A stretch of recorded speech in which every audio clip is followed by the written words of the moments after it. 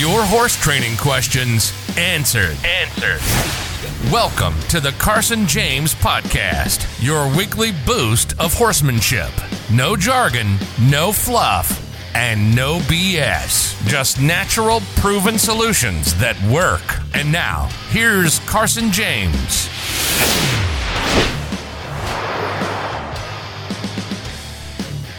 All right, welcome to the podcast, and this one is going to be about how horses think.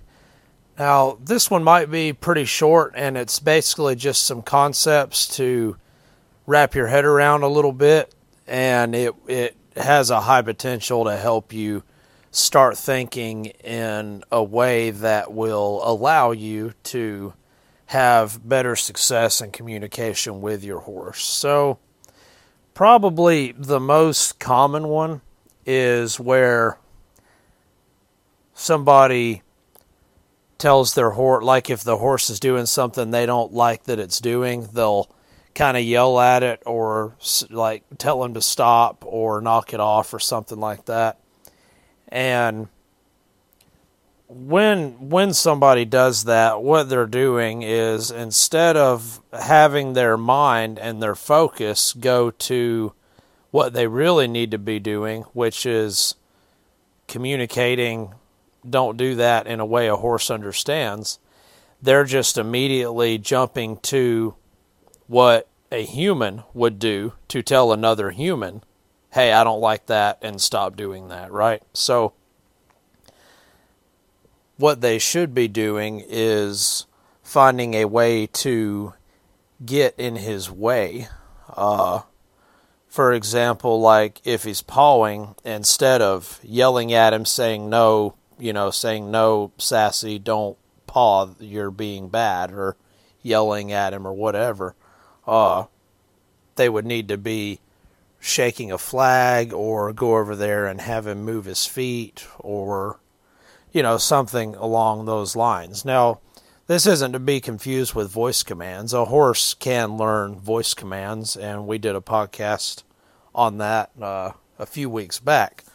So it's not that they can't learn voice commands, but it's about coming to the realization that horses do not tick the same way that a human does.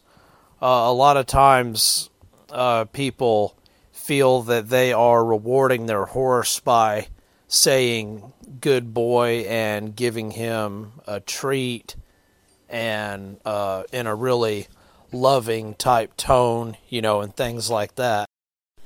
Now, there's nothing wrong with doing that at all, but it's just important to understand that if you do that, just let that be because it's just something that you like doing, but try to remember and keep it separate in your own mind that your horse does not actually understand those types of things. What horses understand is, like pressure and release of pressure, and even within that, the timing. A lot of people, there's some number they'll put on it. They'll say, it has to be within 2 or 3 seconds or they don't connect the dots. But probably a more accurate way to say that is it has to be as it is happening in order for him to connect the dots, or in order for him to connect them with a lot of sureness and not have it take forever to get a little bit of a change, So you'll notice also that generally people that are successful with communicating with horses, they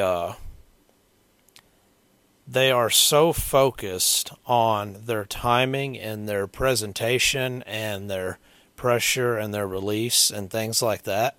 They don't have any focus power left to actually use verbal words. And that's how focused we should all be when we are trying to communicate with a horse.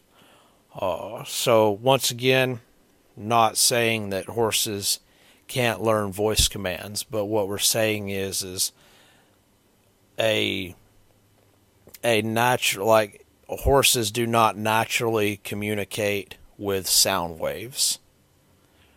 So if you want to kind of go to the horse's world, you're going to communicate with that horse the way that he communicates, not the way that you communicate.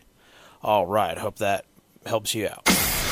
You've been listening to the Carson James Podcast. Real, simple horsemanship. Subscribe now to get new questions answered every week. If you enjoyed this week's podcast, drop us a review and share it with your horsey friends.